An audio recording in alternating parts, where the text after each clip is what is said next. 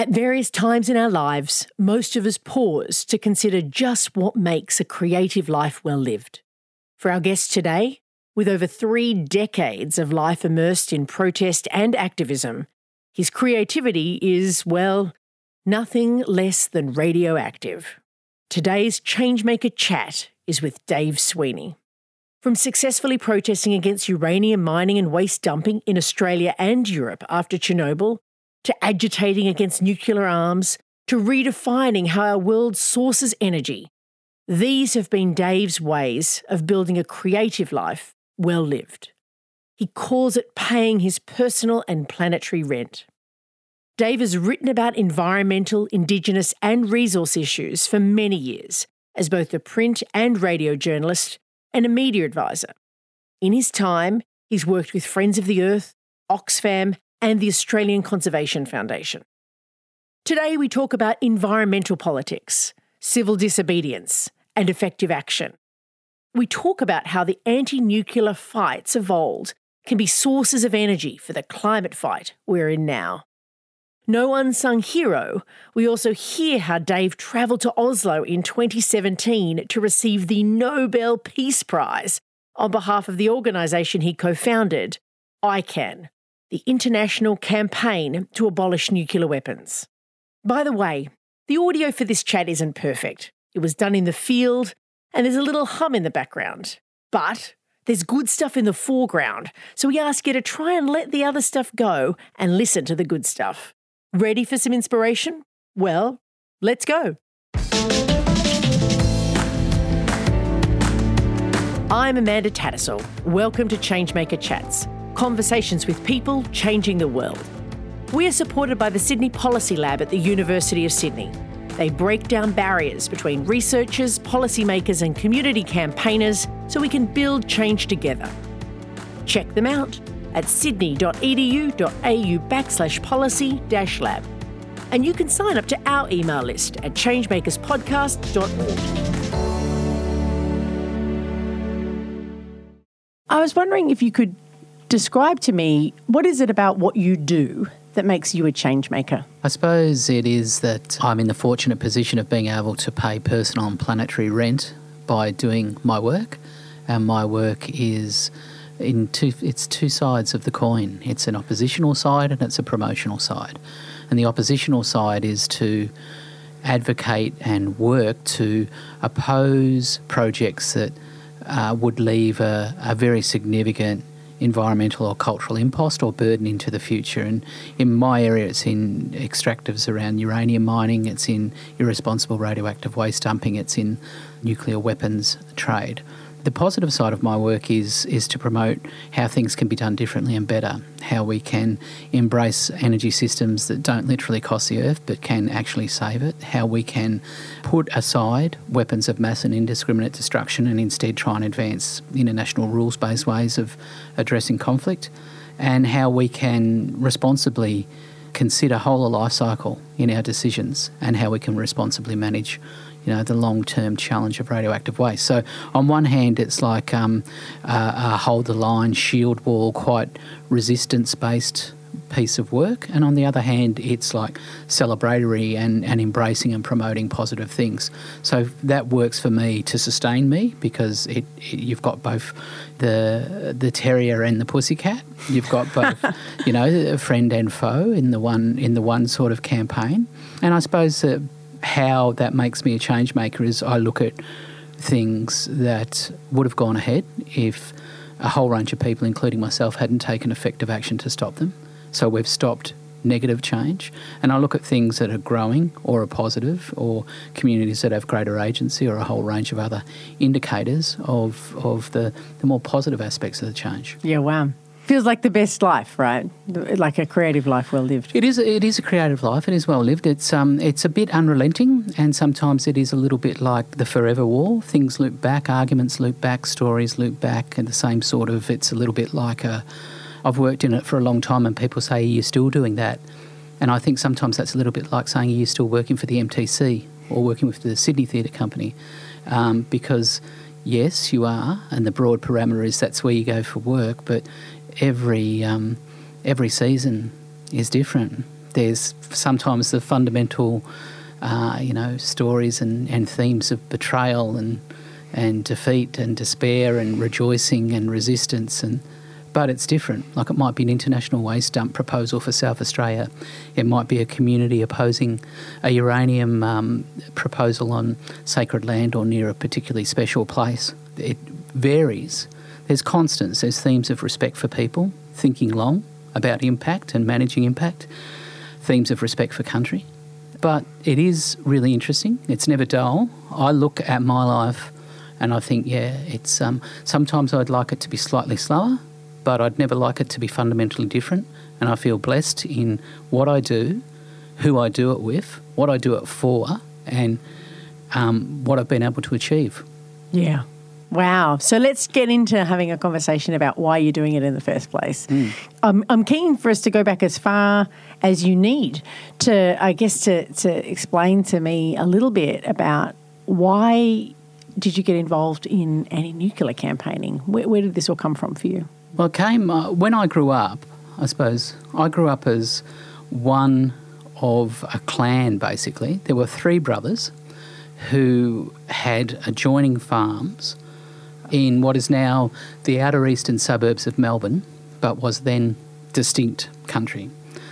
So we grew up like a bit of a clan, like a bit of a mob, and had a run of country, and I thought that was the way it would be forever. I thought that's how it was. And yet within a very short period of time, 5 or 6 years, it went from sort of the rural ideal to small farms being chewed up by big houses. The area where I used to run amok and play in the creek and all that is now utterly gone. It's home to Victoria's biggest Toyota and Kia dealer. It's an industrial estate. It's a massive shopping estate. It's crisscrossed by freeways. It's quite devastating, dislocating. Progress. Yeah, quite devastating, dislocating sometimes awful. To see. So I suppose for me, at an early age, I had a couple of things that were, in a sense, contradictory, hardwired into me. One was the importance of your community and your place, but the other was the fragility of that, not to take that for granted. And I think that has been really important in shaping, I suppose, my stepping along to be involved in environmental politics, which is often around the celebration, the protection, the defence of places. Yeah. Wow. And also, I mean, it's so reminiscent to some of the struggles we're finding now, right? But I'm not going to go there yet. It makes me think of even just the last election and people's concern about what was happening to their places. It's kind of like the experience you had in your place of rapid economic development and what that means. But so you were growing up in that community, and then how did you become, like, what was the first social action that you were involved in? Probably would have been stuff around, it was a farming community, so there was a lot of stuff around if someone had fallen between the cracks and couldn't do work on a farm, you would assist with, you would see people assist with the provision of food, with helping with key periods like, cutting hay and different stuff. So I suppose that sense of that collective help, as evidenced in so many underpinnings of country life, be it the footy club or the firefight, the CFA or the CFS. So those sort of things were important to me. I went to the local Catholic primary school that had a very strong, culture of community service, that sort of stuff. Go and visit Catholic social justice. Catholic social justice tradition, and some of the teachers were of the more authoritarian, top-down Catholic line, and others were more inclusive and social justice. So there was Scary God and Gentle Jesus in the one school, and the Gentle Jesuses were good. And there were programs like, go and sit with one of the old crew at the old folks' home once a week, read a story for half an hour, tell a story. So those sort of things which were not political, they're intensely political because they're about, values. And relationships. They're about relationships and values and stuff that matter but you can't necessarily measure. Yeah. Qualitative. Yeah. And I suppose then, you get a bit, as you get older, further down the track, you look at one step more removed from your immediate circumstances and you look at how decisions are made, who benefits, that sort of power stuff. Or some of us do, some don't. Some people never really seem to take that step into... Why do you think you did?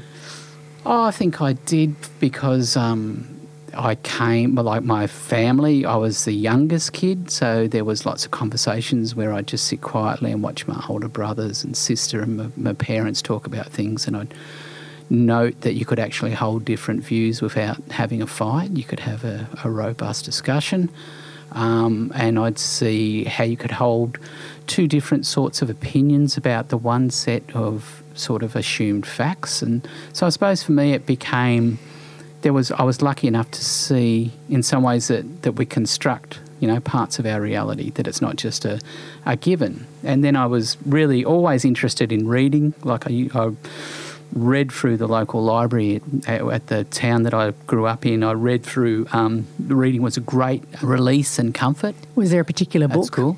There wasn't a particular book. I think it was, though, that sense that you could lift the veil and get a little look into other people's lives over time too. Like you could time travel through books. You could go back and actually get a sense of what it was like for people a couple of 100 years ago. And I just used to love that, which I think just gave you a bit more of a sense of a bigger world. Mm. And growing a sort of like semi-objectivity, like you weren't just living your local specific particular experience, you were pulling back from that at times through things like literature or books. Absolutely. And one, like I'm curious, and I also can sometimes watch. I did, two eyes, two ears, one mouth. Sometimes it's good to take in twice as much as you put out and just let it reflect a bit. I'm very into opening the mouth when something needs to be said, or what needs to be said, or something needs to be prosecuted. But sometimes I like to sit in the silence too and have a think about it. And so as you finished school, like how did your social action change? Like I'm curious as to, I know that your activism with the anti-nuclear movement began in the 1980s. What transition between 1975 in school and that point in time? Yeah, so I did 75 to 77, I think, in this country school that was, pretty basic. And then that effectively went into receivership, and I got a get out of jail free card and did the last few years of my schooling in Melbourne. And so that was like, the big city, and like proper food, people treated you, you had rights and you got treated with respect and you had opportunities, and the school had a music room and a theatre group and sports ovals that weren't just like rocky and that had padding around the footy posts and stuff like that. It was, you've just won. Luxury. Yeah, luxury. You've just won the ticket. And that also was a time too where there was like a school newspaper, and I got plugged into that, and there was a debating option to do debating, which was great, and there was like all this sort of performative stuff and this, these ideas. One of the great things about urban centres is it brings different people together and smashes us into a space, and you can have quite a strange, interest, but you can find quite a lot of people that share it, and suddenly you're a group or a gang or a society. So I really relished that, and that was also the time when, there was Reagan, Thatcher, and not Gorbachev, Brezhnev. It was like Cold War was very, very chilly. And there was very big peace marches and Palm Sunday marches. So I went to all of that sort of stuff and was involved in a lot of those expressions, but as set-piece theatre expressions, really, Amanda, not really like initiating it or great deep things like turning up to a rally or an event. But through that sort of stuff, and again, reading and talking with people and seeing what was going on, got more and more involved in actually sort of analysing systems and power structures and how things operate. And what did that lead you to do, that analysis? Well, it led me to get more and more involved in social action groups and protests and that sort of stuff. And I suppose for me, early 80s would have been a big time. I got involved in protests around Melbourne. I was involved in early Franklin blockade and early Roxby Downs blockades. And so they were good things for me because it was really precious country that was up for grabs, and people's rights, in particularly in relation to Roxby, a uranium project 400 k's north of Adelaide, which is this massive beast now. We nearly stopped that one and we didn't, and it's this massive extractive zone now. In retrospect, I think that time, 83, 84, 85, we could have fundamentally changed, not to say that we can't again, but we could then have fundamentally changed the relationships, which is the fundamental relationship that's broken in this land between the first Australians and the last Australians. And I just watched how those people played an absolutely shameless scare campaign. I've seen plenty of them since, but that was the first sort of one that I really saw fold out. And I was intrigued, and the questions, like I mentioned before, about thinking long, about impact, and about respect, very important. I had an Italian friend at the time, and her mum used to say that the last shirt has no pockets, which was the Italian version of you can't take it with you as you go, when you go. And so that made me always think too about what is it that you can amass any sort of money and standing and status and, comfort. But ultimately, even if you stay off the stimulants and live modestly and exercise and eat low fat, this and that, you're going to last 90 years tops. Yeah. Then you're gone. Can't live forever. No, so what is it that you value? And I think that harked back to the Catholic thing too, of that's all well and good, but, one day you're going to have to face the big interview.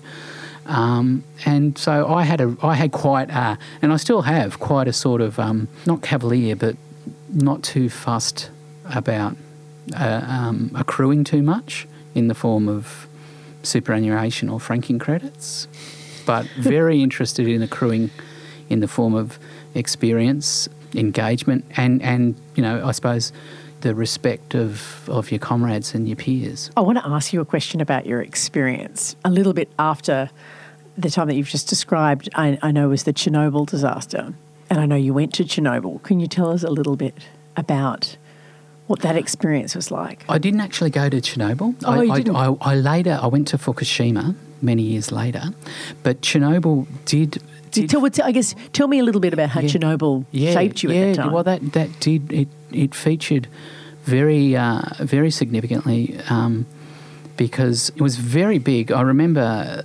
the imagery of Gorbachev with his birthmark on his bald head speaking, and it was one of the first times on commercial news in Australia that I'd ever heard a foreign language, which wasn't common at that time. And it was straight from him, and it had a voiceover that explained that there had been this rapid rise in pressure, led to a build-up of hydrogen, and an explosion at the reactor and the subsequent release of radioactive material. But it was and that was more German than Russian, but it was done like that. And I remember sitting there and going, and this is the way it begins. This is very, very bad. 2 years later, I was active, obviously, in anti-nuclear politics, and there was this surge in concern and everything. And 2 years later, I was living and working in Europe, and I was working with Friends of the Earth International at the time. And Friends of the Earth International, I was involved with them, and they hosted and held the first approved Western or international environmental NGO gathering in Poland. So the generals are still in charge in Poland, and there was this air of a place on the cusp that could open and flower, that could be locked down again, or there could be blood in the streets. And there was a lot of attention to this conference because here's these Western environmentalists. And I remember meeting activists there, Polish environmental activists, and the standout story was one who said that he'd done 18 months for concern about a coal plant and a very dirty processing plant, an area, Nowa Huta, near Krakow in the south of Poland. And he was saying that in May, Chernobyl happened in April 1986, and from May, for the rest of his sentence, they got meat, they got leafy green vegetables, they got fruit and veggies, and it was like they just thought they had landed on their feet because they had a diet in the outside world at that time that was pretty basic, starchy and pretty basic, and in the inside world before this time it had been gruel and suddenly it's beef and greens and veggies. And it was all the plume product going to hospitals, but particularly prisons. And it was absolutely telling. And then later I met and was very fond of a young German woman, and she told me how she had finished school just the week before Chernobyl, secondary school, and she was so excited, and then Chernobyl happened, and she said that, that's when my life finished, and she said it didn't, obviously, but she had 5 years of profound depression as this 18 to 23, nothing's worth living. And then a few years later I was in Austria, and I was speaking at this conference in Austria, and did a subsequent, speaking to some people in Austria and Germany. And one of the people there was a Russian liquidator. He had been a young Red Army reservist, mobilised, moved to Pripyat, clean up this, 30 seconds. It's exactly the stuff on the HBO, run, 30 seconds, heavy leather jacket, shovel, run back. And he was the most ferocious and joyless drinker I've ever met in my life. I like a tipple and a talk and a laugh, and so we would often find ourselves on this trip the last one standing, and he would drink with a mechanical, joyless ferocity, and just had this complete thing that my life is ruined, I'm now on borrowed time, and in the meantime I numb this. And so, I just put those little pieces together, along with, being arrested and bashed around by coppers at Australian uranium deposits and this and that. And I just thought, this is a really profoundly scary, impactful industry that is a silent killer. So it gave me, I suppose you could say, a baseload energy to continue to resist. Yeah. And there's so many, there's so many other pieces of work that you've done around nuclear mining in particular. I'm thinking Jabiluka, that was one of my first protests, so I feel pretty honoured to meet you because you helped organise it. But before we start talking about how you do what you do, I just wanted to ask you a question about ICAN, which is the International Campaign to Abolish Nuclear Weapons, which is, it's a pretty cool campaign given it's got a Nobel Peace Prize. Tell us the story about how it began. Yeah, it was extraordinary. It began, obviously, people have been against nuclear weapons and concerned about it since the day they were invented and unveiled. It began from conversations in 2005. There'd been the failure of this international conference, the Nuclear Non-Proliferation Treaty Review Conference, that both accepts nuclear power and urges nuclear weapon states to disarm. The part that accepts nuclear power gets talked up and trumpeted. The part that says you must disarm gets conveniently forgotten. And the nuclear weapon states say, well, it's not feasible at this time because of insecure circumstances or difficult security situation. So there'd been this conference in 2005. They had not even agreed on an agenda. People were absolutely despairing and frustrated about how can we implement something. So there's this set of conversations that grew particularly out of health workers and doctors and medicos, but also included academics and activists and advocates and others. And that happened around in Melbourne through 2006, and it was unveiled at Victorian. This could have fitted in like a people mover. It was a small crew, and meeting in bars or meeting at different organisations' offices or meeting in a cafe or someone's house. And, that didn't stop the ambition. The ambition was let's form an international initiative that will make nuclear weapons illegal in the same way as weapons like, chemical and biological and landmines and others. So no shortage of appetite, massive shortage of capacity, and we just went for it. And Malcolm Fraser, actually the late former Liberal Prime Minister, launched it in 2007 at the Victorian Parliament. And there was a series of international conferences that were focused not about the geopolitics or the blokes who understand the acronyms, but about the humanitarian impacts of these weapons. Medical people, Aboriginal and Indigenous survivors of testing, more and more people, and on came the Red Cross, Red Crescent Society with their gravitas and connections, and more nations, Mexico, Austria, many sort of lead nations became strong supporters. And there were 3 international conferences over a number of years looking at humanitarian impacts, and then it just sort of was like whipping cream, slow, then it moves, then it goes, or like blowing on a fire, little, then it goes. And it just, 2017 was the go time for ICAN. The idea actually just took massive traction, and there was a very speedy, very constructive set of discussions in the UN over treaty text, which was adopted. 122 countries put their hand up, moved with a rapidity that stunned veteran diplomats. And then later in 2017, ICAN was awarded, like you say, the Nobel Peace Prize for advancing the treaty. So what we have now is a treaty. We're on our way to that treaty becoming international humanitarian law, and it's a game changer. I want to ask you, as we transition to the question of... I want to show you. Oh, you're going to show me? I want to show you because I had it here for a talk in Melbourne last night. Here you go. Oh, my God. I wish there was a video. Some things aren't great it's for so radio. Heavy. Far out. For the record, Amanda is now looking at the Nobel Peace Prize. Wow. Fucking excellent, mate. That's just so... Good on you. Oh, makes me want to have a little cry. Good on you. Have a little hold and a little cry anytime you want. And it's been beautiful. That response has been, I've seen people, I couldn't believe it when it happened.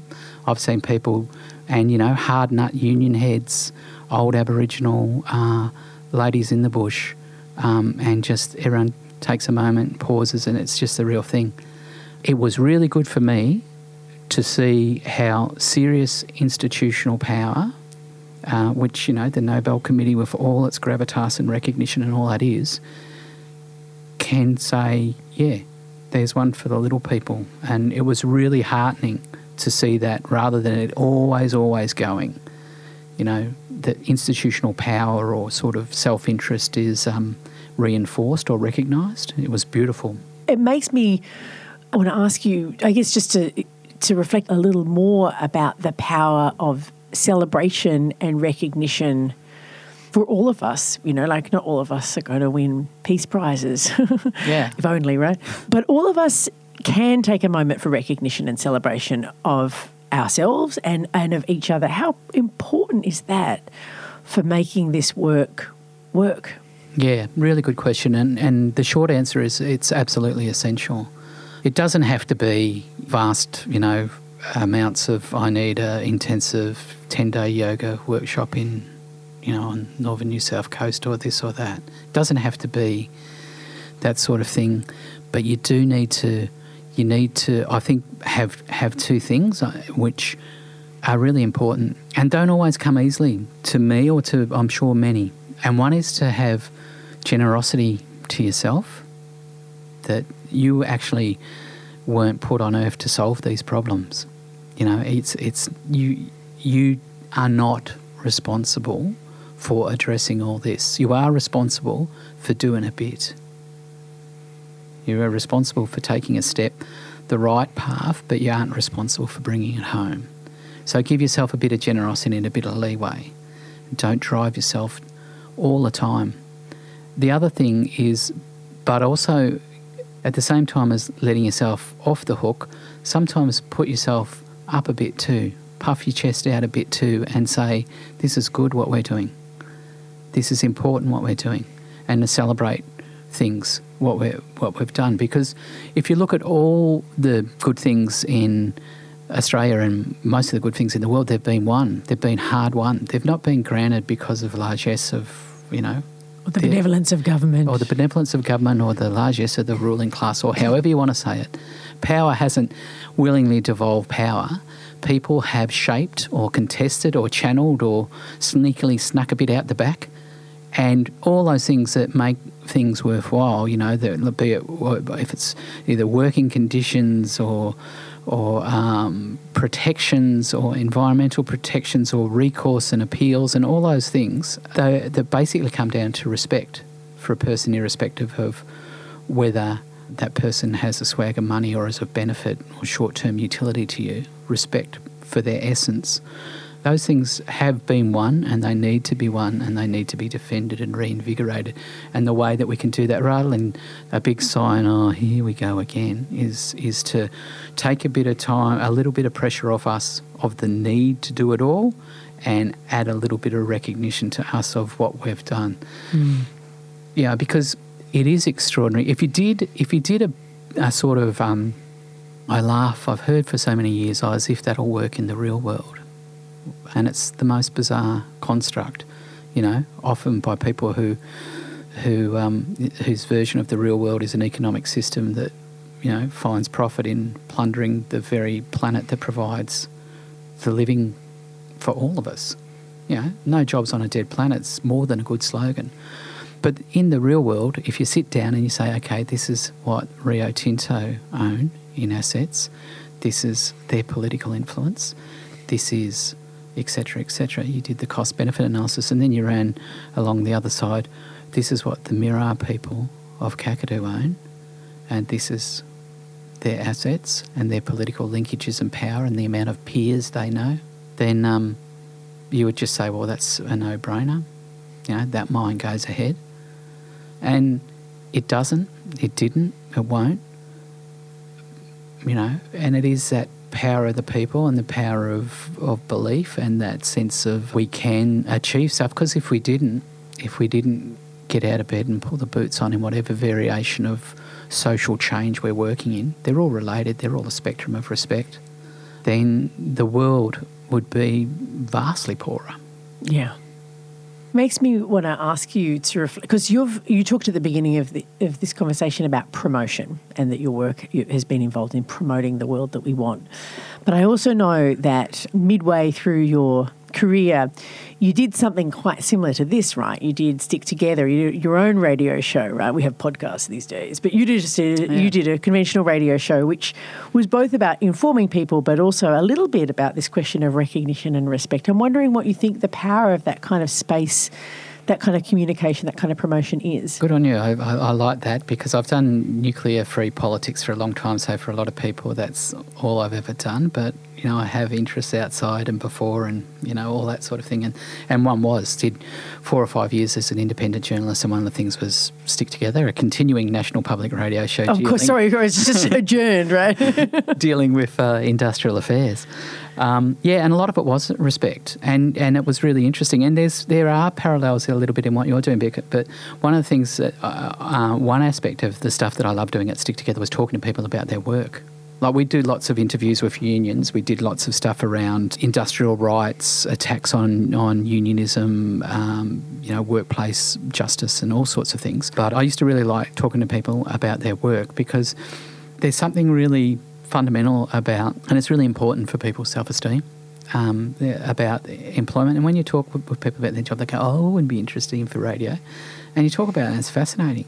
It's really, as you would know, it's absolutely fascinating. And I think, from the earliest days of people communicate profoundly and deeply and communicate so much more than just the content through stories. So I'm a great believer in stories. I know that that's now very much the sort of social movement and non-government, the non-government organisation and civil society sort of thing, the narrative, the story arc, everyone's into narrative now. The journey of engagement, the this, the that.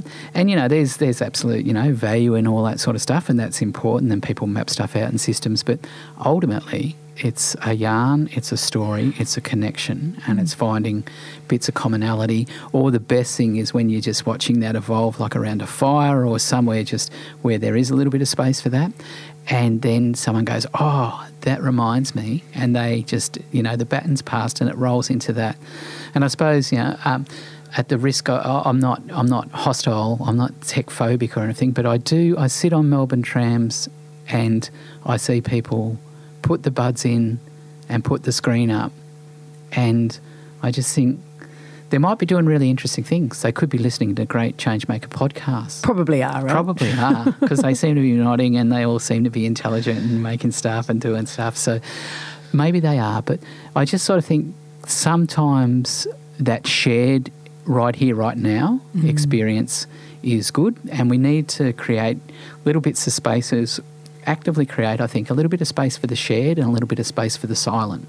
Yeah. Yeah, as well as, the busy's fine, but your question about story, I reckon getting stories out, there's two things. One is sort of almost like broadcast or representational, and that is like, here's this issue, whatever it happens to be, and we need to get that issue out because people of good heart will go, hang on, that's not right. So that's the broadcast story. And the other is the sort of relationship story, like you said, the building connection, finding commonality, just the human story. Absolutely. And then the connection change happens, right? That people are exposed to new ways of thinking through understanding something about how someone else has experienced life.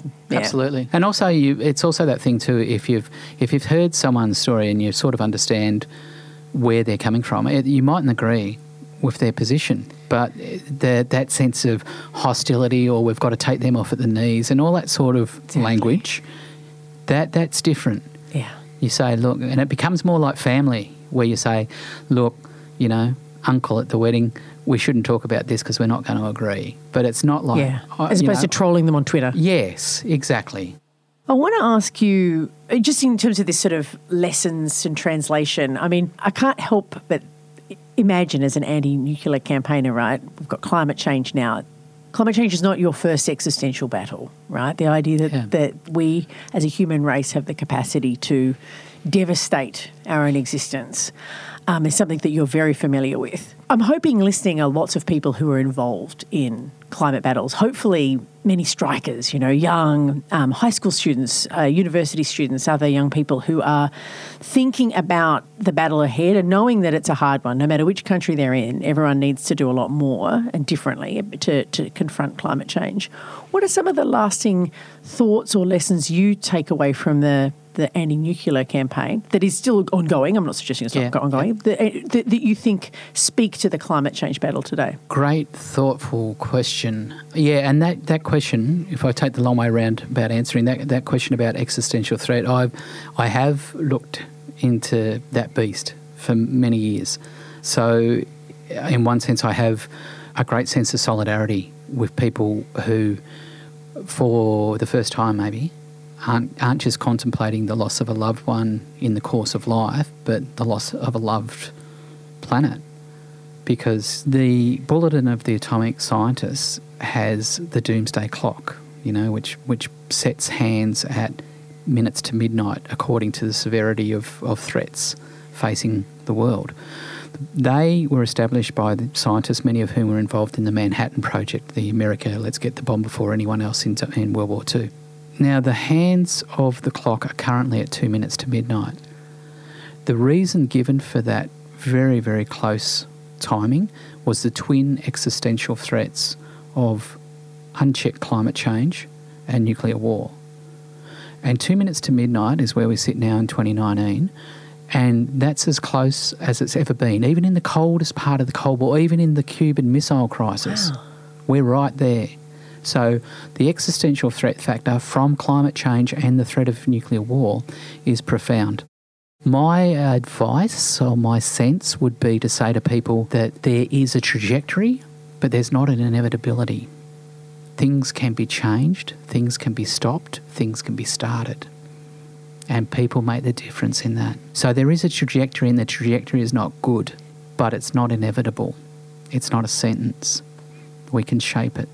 So don't give up hope. Hope, humour, humanity are in the world we live in revolutionary and essential attributes. So that's one thing I'd say. The other thing I'd say is that these are twin threats. And there's a very strong push in the International Atomic Energy Agency amongst pro-nuclear voices that some brand themselves as eco-modernists, use that phrase. that the answer to climate change is by embracing and revisiting and adopting nuclear power. And these are twin existential threats. We don't embrace one to address the other. We need to move away from both. And so one of the things I'd say is that nuclear power is not a solution, either on a cost level, on a time level, on a safety level, on any level, to the challenges of climate change. And the other thing about nuclear power is that you get 3 years of a reactor fuel rod generating electricity, and out of that you get 100,000 years of a carcinogenic waste. Now that is not a responsible way to fuel a future. It's expensive, it's risky. When it goes wrong, like Fukushima, it's horrendous, or Chernobyl. When it goes right, you get a waste every day that needs to be monitored, isolated for the next 100,000 years.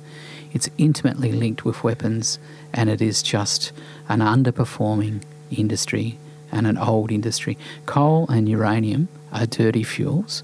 We shouldn't dig them, ship them, burn them. And so our energy future, the question isn't what are we going to do for energy? Like, we've got heaps of energy. The question is, how do we smartly capture, store and transfer? Yeah. Generation's not a problem. We actually have got a nuclear solution in the form of a fusion reactor 93 million kilometres away. And that is pumping out more energy than the world could use. We need to find better ways. Is it a safe distance as well? It's well shielded and it's already established. It's got all its permits. So terrestrial nuclear has no role. Celestial nuclear sustains life in our galaxy. You're beautiful. Thank you so much. There's so much in what we've talked about. I hope our listeners feel as moved as I am. Thank you so much. Thanks for the opportunity. It's been lovely to speak with you. Yeah, cool. ChangeMaker Chats are hosted by me, Amanda Tattersall. Remember to subscribe to this podcast to catch all our episodes. ChangeMakers is produced by Amanda Tattersall and Ben Keating. Our audio producer is Jules Walkera. Our sponsoring organisation is the Sydney Policy Lab at the University of Sydney. They break down barriers between researchers, policymakers and community campaigners so we can build change together. Check them out at sydney.edu.au/policy-lab. We are also supported by the Organising Cities project funded by the Halloran Trust, based at the University of Sydney. Like us on Facebook at ChangeMakers Podcast, follow us on Twitter at ChangeMakers99, and check out changemakerspodcast.org for transcripts and updates on all our stories. And don't forget to register for one of our masterclasses if you want to take a deeper dive into the art of changemaking.